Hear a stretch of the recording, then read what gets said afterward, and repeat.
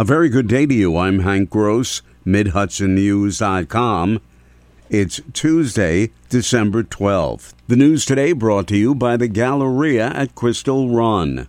The Orange County Legislature Special Task Force looking into contract procurement policies related to the assignment of an extended contract to the brother-in-law of Human Resources Commissioner Langdon Chapman convened on Monday only to go behind closed doors for an hour and further discuss issues with their attorney. County Attorney Rick Golden has been adamant about the way the contract and extensions were given to IT consultant Star CIO, maintaining they were done totally above board. However, addressing the special committee on Monday, he appeared to be walking back his stance. The executive branch has certainly been clear from this committee's work and some of the questions that our procurement policy can be improved upon, and contract administration, including the payment of invoices, etc., needs to be further addressed.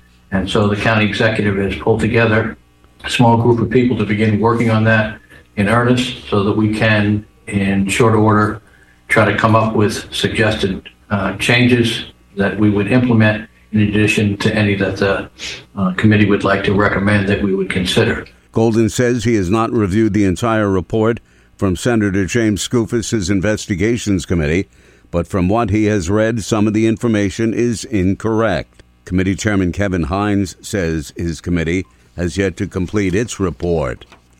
Top officials of the Farmingdale School District came to Orange County on Monday to say thank you to the medical staff at the hospitals that treated students injured when a bus carrying them to band camp in Pennsylvania careened down an embankment on Interstate 84 in Wawayanda on September 21st. 40 students were treated at area hospitals, but 2 women, a music teacher and a chaperone, lost their lives in the crash. Superintendent of Schools Paul Defendini and 2 other school officials addressed staff at Garnett Health Medical Center yesterday. You gave our kids back to us, and I know that it might be part of the routine course of your business, so you may think of it as you just wake up in the morning and you set your alarm and you come to work and you do your job. But I'm telling you that you are heroes in our eyes, and we are forever thankful for what you did for us. We just wanted to come here to tell you that. The school district officials also visited Montefiore St. Luke's Cornwall Hospital, Bon Secours, and Westchester Medical Center with the same message of thanks. Health Alliance Incorporated revealed on Monday that some of its IT systems were hacked, with patient information compromised. The Kingston-based health system is the corporate partner to Health Alliance Hospital in Kingston, Margaretville Hospital, and Mountainside Residential Care Center. The corporation is part of the Westchester Medical Center Health Network. Health Alliance's investigation determined that what they called an unauthorized party gained access to its IT network between August and October and acquired files that contained patient information, the company reported. The breach was discovered on October 12th, with steps taken to secure the system. More news right after this. Find over 100 retailers allowing you to spend hours shopping safely at the Galleria at Crystal Run. Enjoy the big brands and the diverse selection of family-owned stores all in one location. The Galleria at Crystal Run offers dining options for everyone with Fuji 110 Grill, Allen's Mediterranean Grill, and Peru Cuisine. Discover the Mid-Hudson Valley's premier shopping, dining, and entertainment destination, the Galleria at Crystal Run. For more information, follow us on Instagram, Facebook, or visit GalleriaCrystalRun.com. An estimated 100 tenants attended Monday night's Newburgh City Council meeting, calling on the lawmakers to declare a housing emergency and adopt rent stabilization. The city has already conducted a study of renters and said it would consider such a move. Speaker after speaker Monday called for rent control.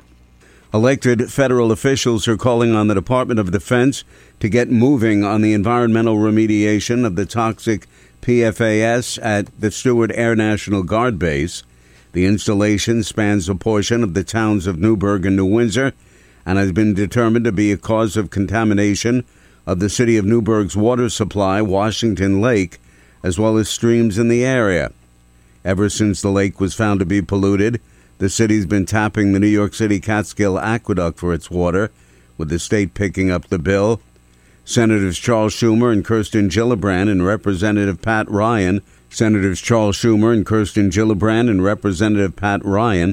are pushing the DOT to prioritize the cleanup of Stewart and explore new measures to stop the ongoing pollution of downstream waters by PFAS from the base.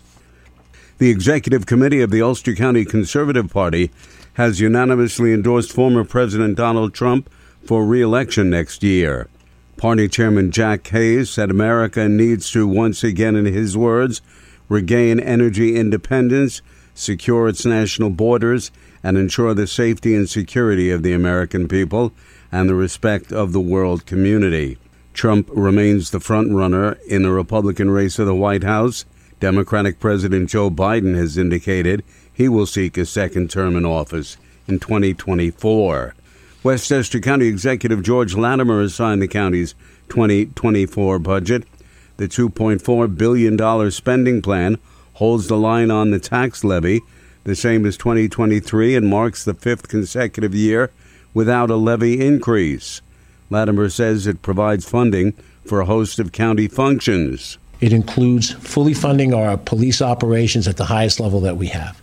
We have also fully funded our public health function. We've fully funded our mental health function. We've fully funded our parks and recreation, our Department of Environmental Facilities, our corrections department, right on down the line.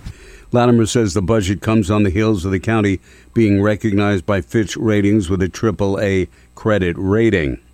The Hurley Town Board yesterday voted unanimously to recognize the United Public Service Employees Union as the exclusive collective bargaining representative for employees at Town Hall and the transfer station. The bargaining unit will be separate from the one that comprises Town Highway Department employees. I'm Hank Gross, MidHudsonNews.com. The news today brought to you by the Galleria at Crystal Run.